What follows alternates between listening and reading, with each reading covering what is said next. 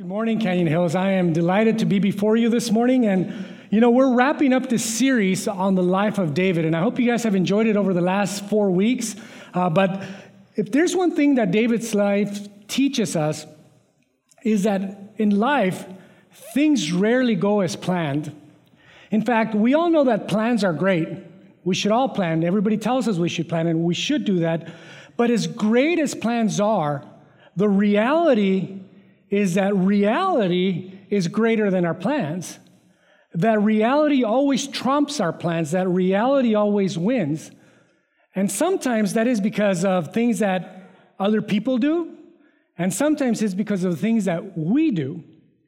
And because things don't always go as planned, what we have at the end of the day is that sometimes our dreams won't come true. And that's what we're going to talk about this morning. And in fact, this message is entitled, When Our Dreams Can't Come True. And it means that sometimes that those things that we've been working towards or praying may not happen. And I know that sounds a little depressing, but that's the reality of our situation sometimes. And as it turns out, we may not live happily ever after. Perhaps some of us won't get to walk our daughter down the aisle. Maybe perhaps that second marriage is starting to feel like the first one. Maybe the prodigal son or the prodigal daughter is not coming home. Maybe you're not getting into that school you really wanted to get into. Maybe you're not getting that promotion, and it looks like money's always going to be tight. And the thing is that depending on what kind of church you grew up in or what kind of religious background you have, when your dreams crumble and things aren't going in the direction that you thought they would, there's this internal sense of panic and sometimes anger. But then you feel like that God kind of promised to you, and maybe God owes you. Sometimes we feel that way because you played by all the rules and you did everything right. You raced them right. You behaved, you waited.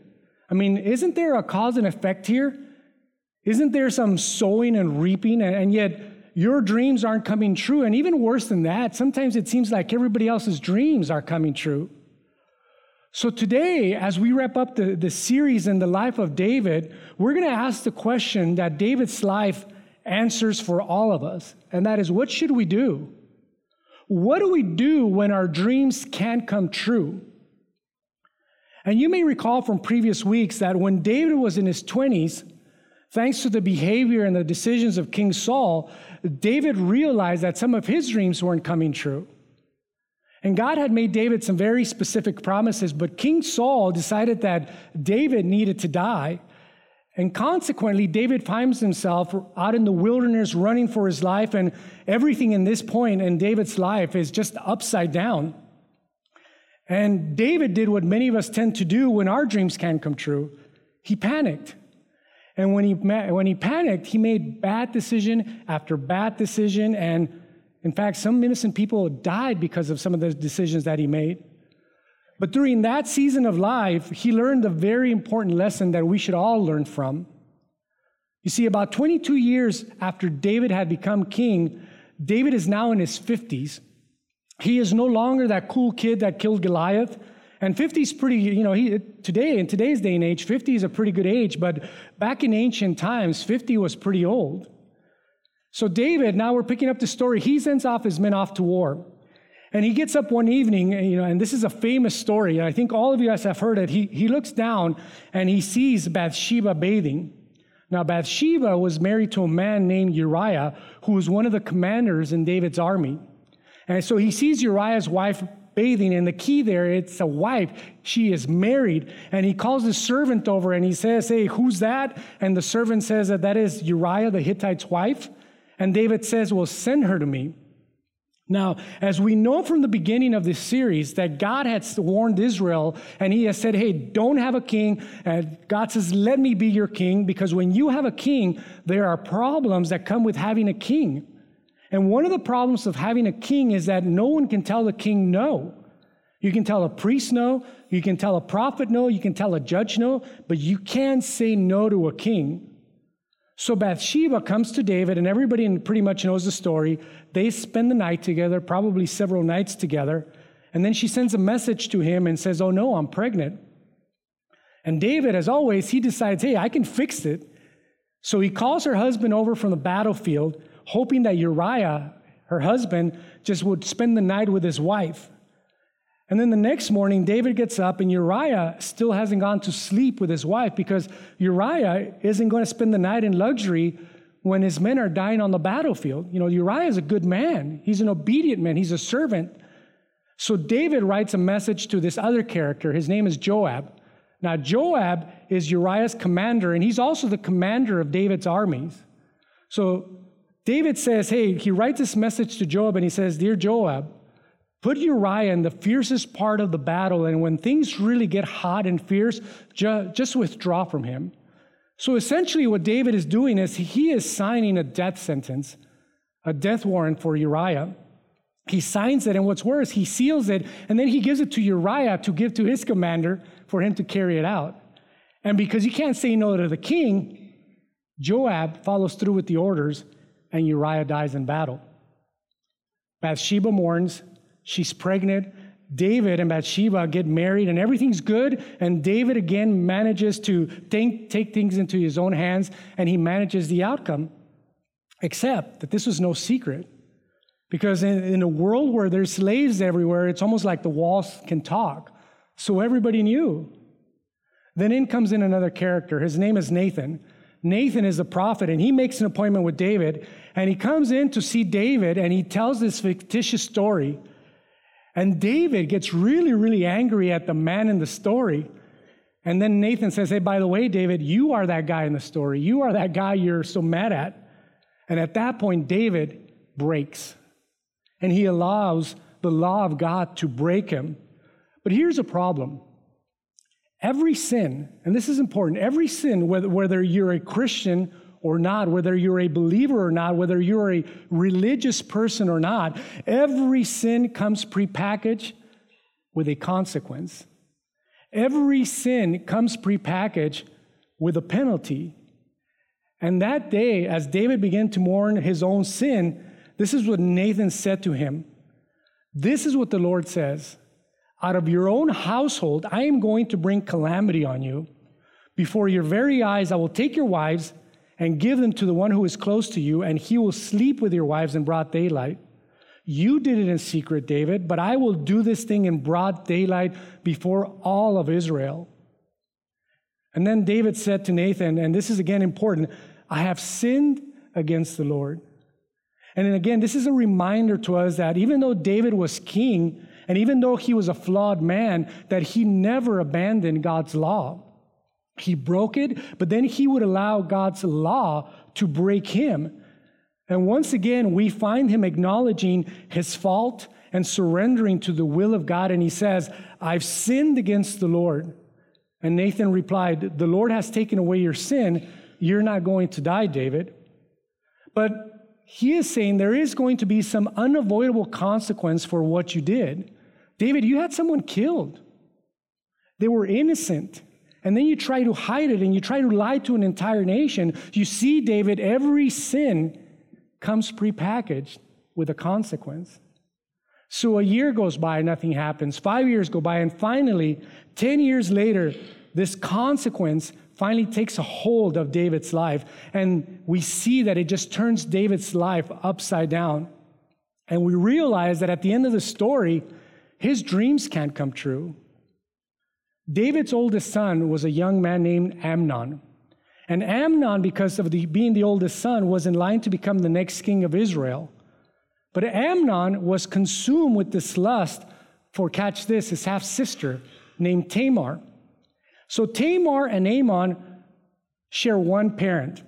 And so Amnon just can't get her out of his mind. He is so consumed. So he devises this plan to get her attention. And he pretends to be very ill. And he sends a message to his father, King David, and says, David, because they didn't refer to him as dad, King David, is it okay if my sister Tamar prepares a special meal for me because I'm so ill? And of course, David says that's fine. So she brings the meal over, and Amnon at this point sends everybody away from the room in the house, and now it's just the two of them, and proceeds to try to talk her into going to bed with him. And she resists, and this is what she says. "No, my brother," she said to him, "don't force me. Such a thing should not be done in Israel.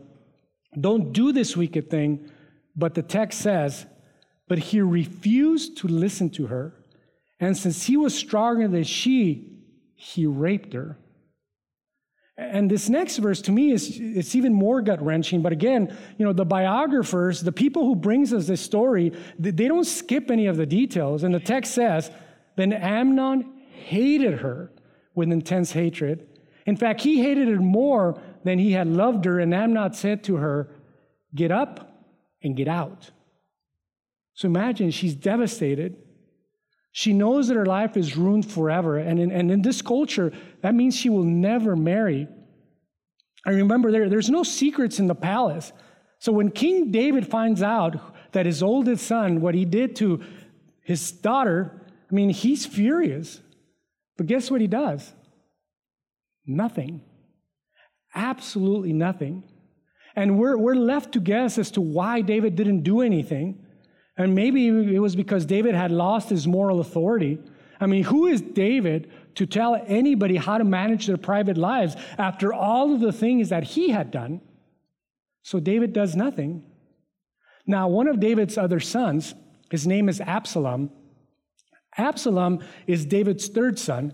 We think the second son at this time has passed away, so he's next in line to be king after Amnon.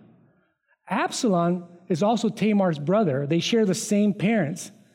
So now Tamar is destitute. Absalom takes her into his home, and he too does nothing except one thing. He never speaks to Amnon again. And 2 years go by and nothing happens. But you see, Absalom, he is a shrewd man. And when he thinks that everybody has forgotten, he decides to throw this big feast at home.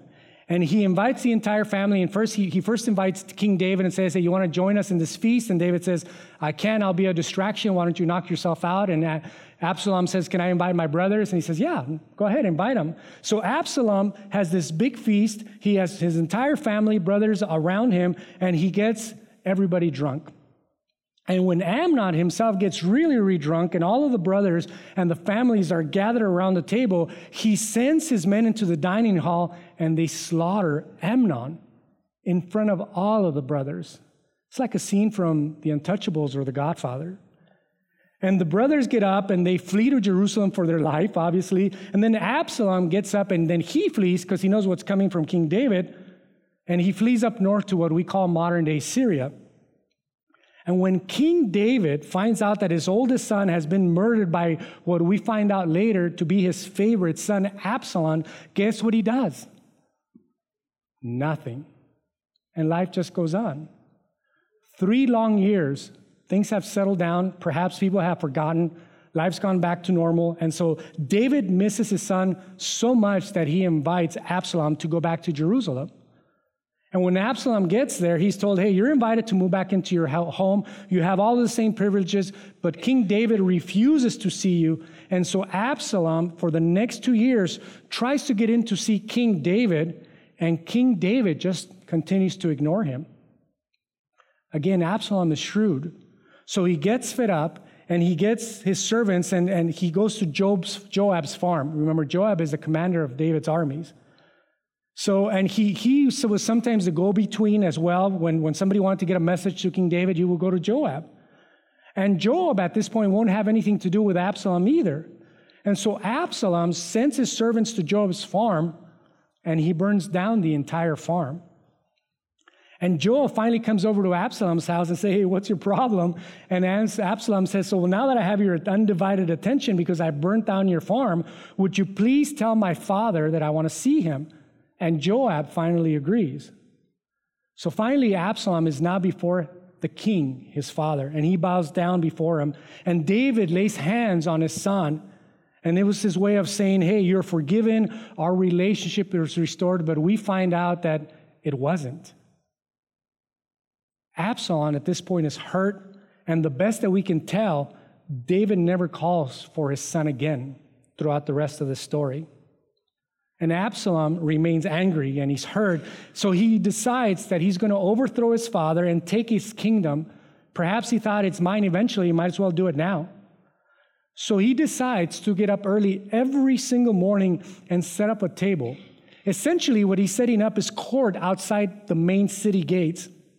And anyone who's coming to the city to try to get in to see King David to get justice for some cause, Absalom would come before them and say, "Let me help you." So he sets himself up as a judge, and he would stay there day after day, and he would see all of these court cases that oftentimes would take weeks or months to be able to get in to see King David. And over time, the Bible tells us that Absalom stole the hearts of the people. He did this for 4 years. He sat outside the gates of the city, and he would talk to anyone, he'd hear any of their cases, and people started to recognize him, how smart he was, how wise he was, and what a great leader he was. And 4 years later, Absalom sets this plot into motion to overthrow his father. Then Absalom, the text tells us, sent secret messengers throughout the tribes of Israel to say, as soon as you hear the sound of the trumpets, then say, "Absalom is king in Hebron." So he had people, scattered all over the primary cities, and he said, on a certain time, on a certain day, you're going to run through the city and just announce Absalom is king. Now, think about this. There's no newspapers, there's no radio, there's no quick communication like Facebook, so people basically believe whatever they heard. And remember, Absalom had already stolen the hearts of the people, so this is very believable. So when the people heard that Absalom had become king, they rejoiced over all the kingdom, even though it hadn't actually happened. Now, this is 16 years later, and now David, if you remember the first stories we talked about, David's world is upside down again.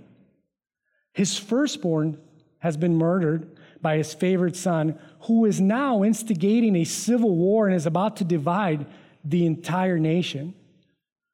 And then a messenger comes to David and says, "The hearts of the people of Israel are with Absalom." And when David hears this, apparently he wasn't completely surprised. The text says that then David said to all of his officials, "Everyone who was with him in Jerusalem, come, we must flee the city, or none of us will escape from Absalom. We must leave here immediately, or he will move quickly to overtake us and bring ruin on us, and he will put this entire city to the sword." David knew, if I stay here and try to defend this city, if Absalom takes this city, he will assume everyone in this city sided with me, and he will put everyone in the city to the sword. So David abandons the throne to save the city, and once again, David finds himself a fugitive, but this time he's not 22 anymore. This time he is 61 years old. Think about this. This wasn't his dream. This was not supposed to happen. This was not the way that he was supposed to spend this season of life. But the reality was that his dreams were not coming true, and as it turned out, they could not come true. Can you guys imagine?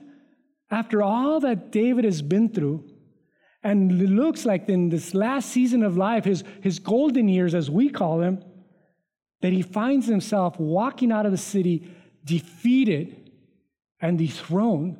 And I just imagine David with his head hanging low, not being able to look around him, and the people following him, and he's just walking out of the city completely defeated. Can you guys imagine something like that? And the truth is that I think we can imagine.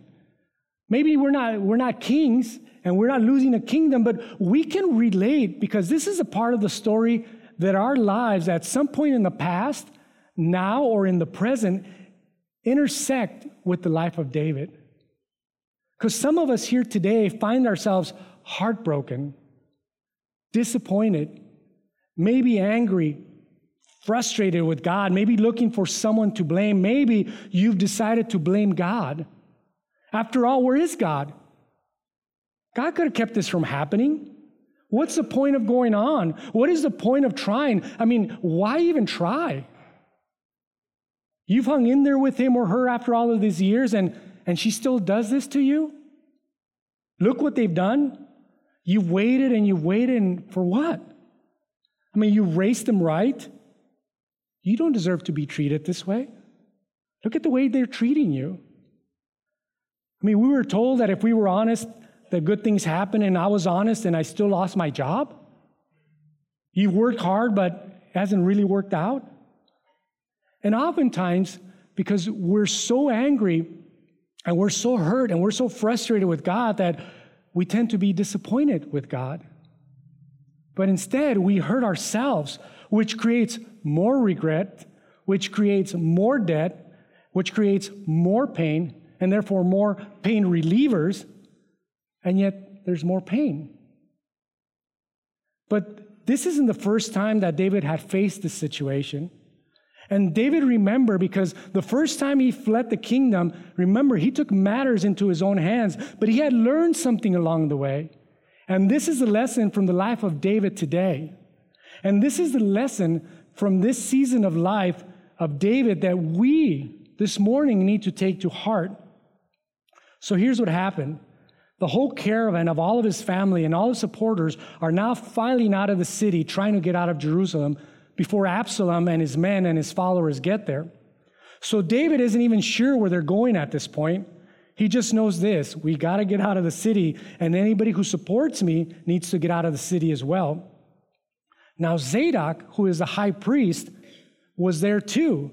He was leaving the city with David and all of his Levites. Now the Levites were the tribes that take care of all the sacrificial system. They were with him, and they were carrying the Ark of the Covenant of God. Now, this is really important here because when you read these stories, you quickly dismiss the significance of this. The Ark of the Covenant of God represented the presence of God in ancient Israel. You could not be closer to God. In fact, if you took the Ark of the Covenant into battle with you, you were sure to win. So when David saw them bringing the Ark of the Covenant out of the city, it looked as if the presence of God was leaving the city and going with David. And David couldn't handle that. He couldn't handle the implications, and they were a bit overwhelming for him. And in fact, listen to what he says. Then the king said to Zadok, the king, King David, take the ark of God back to the city. Now the people who were around David and heard him make this command, I can assure you they groaned and they moaned. Because one of the things that gave them courage and confidence was that they were following the king, but they were also following the presence of God. So for David to command to take the presence of God back to the city, to take the blessings of God, the Ark of the Covenant, back into the city, it was like saying Absalom is right and we are wrong. But listen to David's explanation. He said this: if I find favor in the Lord's eyes, in other words, I'm not going to try to manipulate God. I'm not going to try to talk God into doing something he doesn't want to do. I'm not going to play games. If I find favor in the Lord's eyes, he will bring me back and let me see it, the ark in his dwelling place. Again, if God chooses to bring me back, God chooses to bring me back. But I am not taking my matters into my own hands. But if he says, David said to Zadok, but if God says, I am not pleased with you, then I am ready. And here's the punctuation. Let him, talking about God, let him do to me whatever seems good to him. In other words, David is saying, not my will, but your will be done. Because every time I do my will, I mess things up. Every time I have my way, I get in the way. And folks, this is our lesson this morning. That David lost his world, but he did not lose his confidence in God. David's entire world is upside down at this point, but he does not lose his faith in God. He doesn't reject the law. He doesn't consider himself above the law. David, again, understands that he's flawed. He's not a perfect man, but he refuses to abandon God. And think about this. Even when it appeared that God had abandoned him. So Absalom, at this point, shows up in the city. He takes the city without a fight, but it's a hollow victory. Because the only way for him to proclaim himself the non-disputed king is to actually put his father to death. And David is still alive. So he's setting up the palace and his throne and deciding what to do next. And in walks another character in the story, and his name is Ahithophel. Now, Ahithophel was one of David's trusted advisors and probably Bathsheba's grandfather. But Ahithophel changes sides when he realizes that Absalom is going to be the next king. So when Absalom shows up, Ahithophel is there to welcome him and say, hey, I'm here to be your advisor, just like I was an advisor to your father. And Absalom says, well, Ahithophel, what should I do next? And Ahithophel gave Absalom this advice, and it was really, really good advice. He says, you need to get your men and pursue your father immediately. Don't let him get organized. Don't let him gather people around him. He's tired. They left in a hurry. They're not ready. He's not ready to put up any defense. And once he's gone, all of the people who left the city with him will follow, and they're just going to follow you back, and it'll be your kingdom. You'll be the undisputed king of Israel. In other words, he's saying, you got to hit them while they're weak. But there was another counselor, and his name was Hushai. Now, Hushai had actually left the city with David, and he was walking out defeated.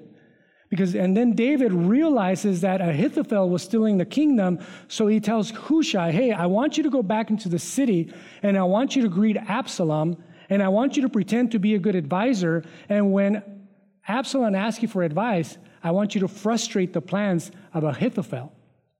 So Hushai went back into the palace, and when Absalom met Hushai as they were coming into the palace, he said to him, you've heard Ahithophel's advice. What do you recommend? And here's what Hushai said. The advice that Ahithophel has given is not good at this time. That was bad advice. Let me tell you what you ought to do. Absalom, think about it. You know your father and his men. They're fighters. He may be 61 years old, but do not be fooled by his age. He is still a fighter and as fierce as wild bears robbed by their cubs. And Hushai here is saying, don't rush, don't listen to Ahithophel, take your time, consolidate, gather a larger army, wait, and once you gather all of the tribes to yourself, then you can personally lead a campaign and overthrow your father. So Absalom thinks that's great advice. But here's what happened. Ahithophel knew what was in store for him. He knew the writing in the wall. He knew what was near. He knew that if David is given time to gather and organize, that there's no way that he would be defeated in combat. Ahithophel knew that. So what do you guys think he does? He goes to his house and he hangs himself. David, in the meantime, goes to the city that you probably never heard of called Mahanaim. And he hears that Absalom is coming, and he realizes that he has no choice. Think about this. He has no choice now but to confront and defend himself against his beloved son. So David does a very smart thing. David divides his army into thirds, and he puts a different commander over each of those armies, and then he gives them very specific instructions. He said, when you catch up with Absalom's army, and when you catch up with Absalom, be gentle with the young man. Absalom, for my sake, he loves his son. In other words, he's realizing, I realize this is war. I realize this is going to be chaotic, but if there's any way to spare my son's life, I want you to spare his life. And all of the troops heard the king giving orders concerning Absalom to each of the commanders. And David's generals insist that David not join them in battle. So David stays on the walls of the city, and he just watches his soldiers march out to confront his son in battle. Now, the text tells us that this battle did not take place on the open plain, but it actually took place in the forest of Ephraim, which meant that superior numbers meant very little. And experience and organization and communication were going to matter more in battle. Unfortunately, David was wise enough, and we don't know if David's men were able to just kind of draw them into the forest, but we do know that David's men were organized better to fight under those conditions because he had divided them up into thirds, whereas Absalom's troops were all looking to him for leadership. And then the text says this, 2 Samuel chapter 18, verses 7 and 8. There, Israel's troops were routed by David's men, and the casualties that day were great, 20,000 men. The battle spread out over the entire countryside, and the forest swallowed up more men that day than the sword. And I think what had happened is that there was low-hanging branches, there was probably a lot of roots, a lot of soft spots, and that had just tripped up all of these horses. Anyway, many men were injured or taken out of the battle because of the fact that they were fighting in the forest. And eventually what happened is that Absalom gets caught, and instead of being held prisoner, like David had said, Joab kills Absalom. And once Absalom was taken out of action, once the people knew that he was dead, his army immediately just stopped fighting, and the text tells us they all just dropped their weapons, and they just headed back to the city and went back home. When David is told that Absalom is dead, he mourns the loss of his son. In fact, he mourns the loss of his son so much that the soldiers are afraid to celebrate their victory. So Joab goes to David and says, hey, David, you mourning your son is a good thing and all, but it's like the men feel as if you wish they were dead and your son was alive. So go out there and celebrate the victory, because David, they just gave you your kingdom back. But you see, like it would be for all of us, it was a hollow victory, because David loved his son so much, and now it's his other son that is dead, and he returns to Jerusalem as the king. But as it would for you and me, his world would never be the same again. The Bible tells us that 9 years later, at the age of 70, David dies.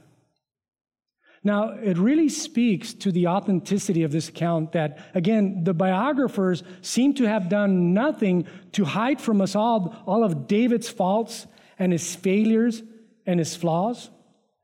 And the thing that's so amazing, and that I think that I want us to take away as we wrap up this series in the life of David, is that with all of his flaws, David never lost his confidence in God. When things didn't go his way, and it was somebody else's fault, like King Saul, and when things didn't go his way and it was his own fault, like Bathsheba, with all of that, he never lost his confidence and his faith in his God. That David's somewhat sad ending, and if you think about it, David did some amazing things, but it's kind of a sad ending. It reminds us of something very important, and it's simply this: that the foundation of our faith is not answered prayer.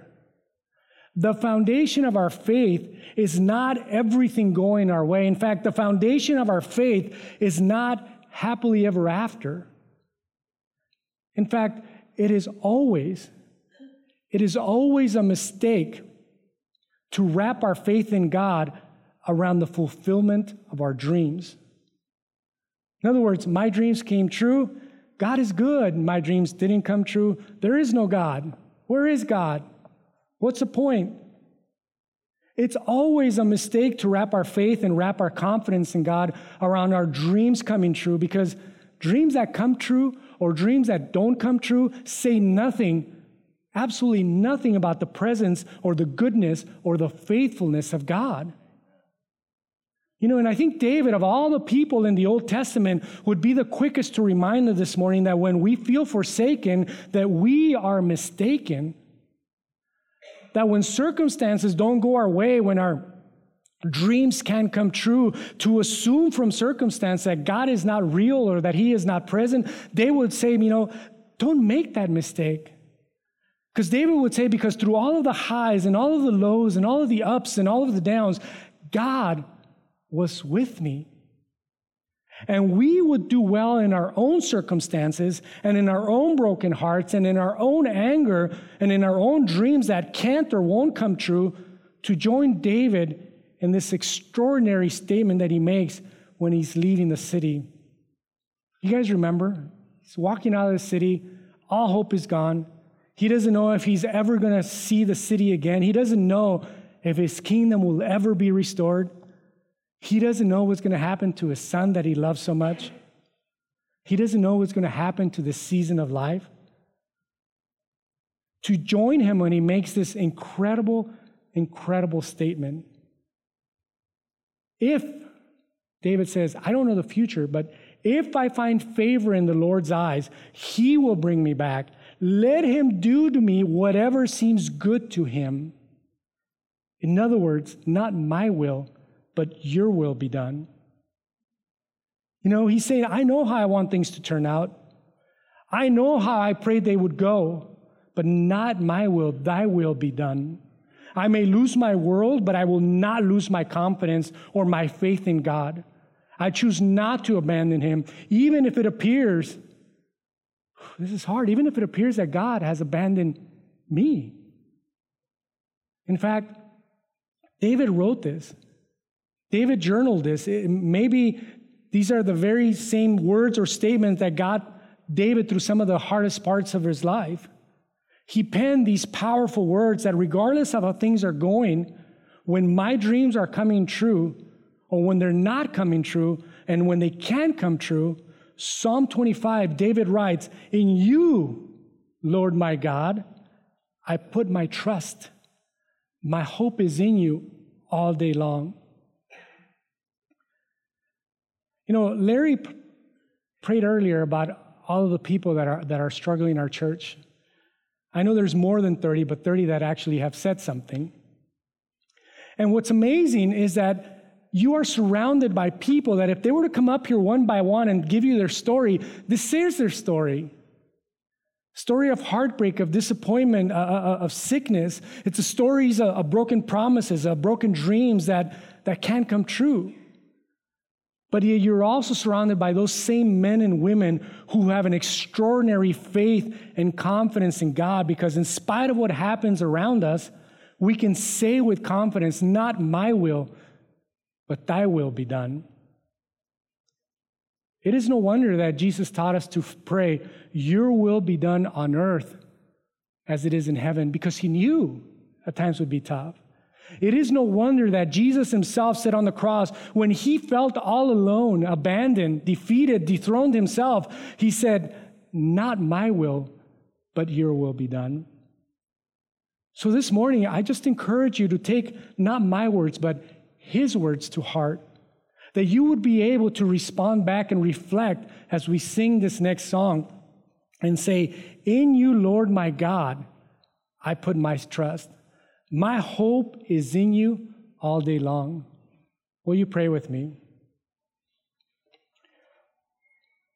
Father, we are grateful to you this morning because we get to hear your word, and we know that your word is sharper than a two-edged sword, Father. So I just pray right now for all of us here, Lord, who love you and want to follow you and do the best we can in following, understanding, and obeying your word, Father. I just pray that you would do that thing that we can do, and that is to stir hearts and to encourage people that need encouragement, to comfort people that need your comfort, Father.